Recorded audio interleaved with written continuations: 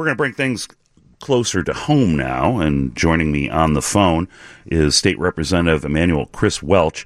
He's a Democrat from Hillside, and he's chairman of the House Executive Committee. Representative, thank you for joining me this morning. Rick, my pleasure. Always honored to get up early for you. I appreciate that. And with being chairman of the House Executive Committee, I know most people really, they don't know the nitty-gritty of the General Assembly, but that's the hot seat. That's the heater seat. That's the committee where all of the big issues come through.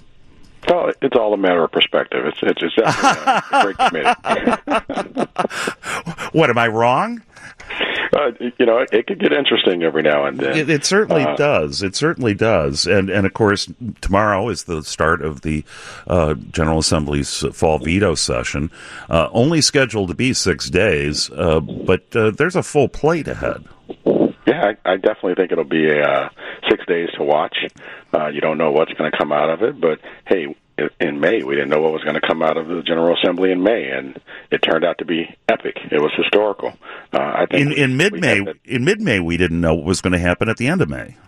Exactly. So, anytime the General Assembly gets together, anything can happen. And so it's going to be 6 days that I think folks need to pay attention to. A lot of great things are floating around, and anything can happen. Well, let's talk about one thing you'd like to happen, and that's the legislation that you have that kind of follows along with the new state law in California about allowing college athletes to make money from endorsement deals. Well, I got to tell you, I'm really excited about this proposal, House Bill 3904, the Student Athlete Endorsement Act. It is identical to the bill that Governor Newsom signed into law in California on September 30th. In fact, I filed it the same day he signed the California bill intentionally because I just think it's that important for Illinois to follow suit quickly. But it's all about athletes being able to profit off their own name, their own likeness, and their own image. And it's fair and it's equitable. That's the right thing to do. Is it a matter of kind of a basic unfairness that NCAA and teams are kind of capitalizing on these personalities? Rick, the NCAA makes about $1 billion a year just off the Final Four. $1 billion a year. They've got a $10.8 billion contract with CBS Sports that they signed back in 2010. These coaches, athletic directors, the commissioners, they make millions of dollars. The students, nothing. And the thing that came to my mind immediately when Governor Newsom signed that bill into law was the great run by the Loyola Ramblers in 2018. You saw that those kids' images everywhere. You even saw Sister Jean, who got a bobblehead out of the deal. Coach Moser got a multi-million-dollar contract out of the deal.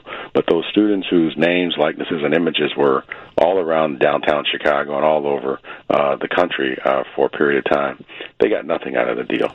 The University of Loyola made, I think, in excess of $300 million off of their merchandising.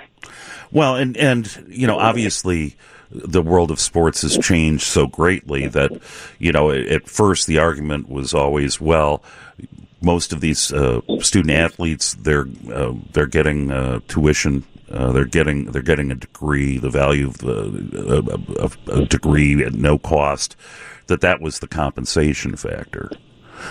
Well, I think those are the folks that confuse the issue. This is not a pay-to-play bill. This is not give every athlete who's a college athlete a salary.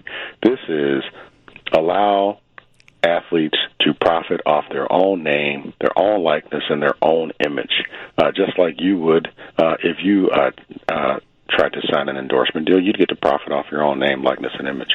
It's the right thing to do, and they'd only get paid if they were able to sign these deals. The universities are making money off of these students. You go to a Northwestern game yesterday, and there's jerseys on the fans with the names of students. The universities made money off those jerseys, but the student whose name is on that, has made nothing.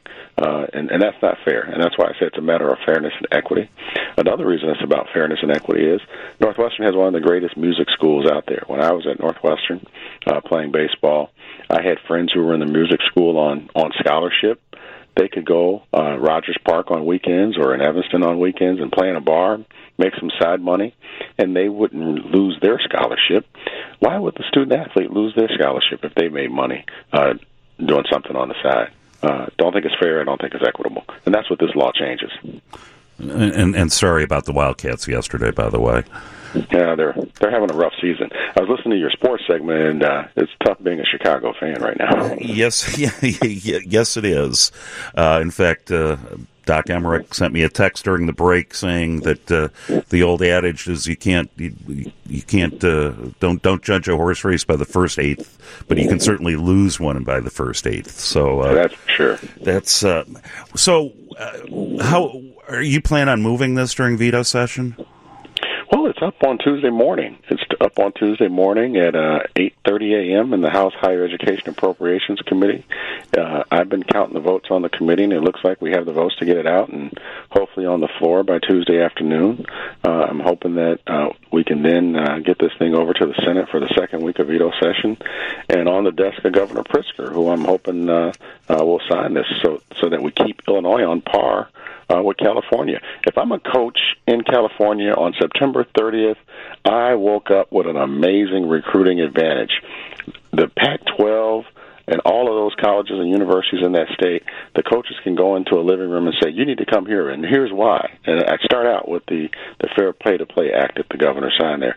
And so Illinois needs to be able to stay competitive with a big state like California.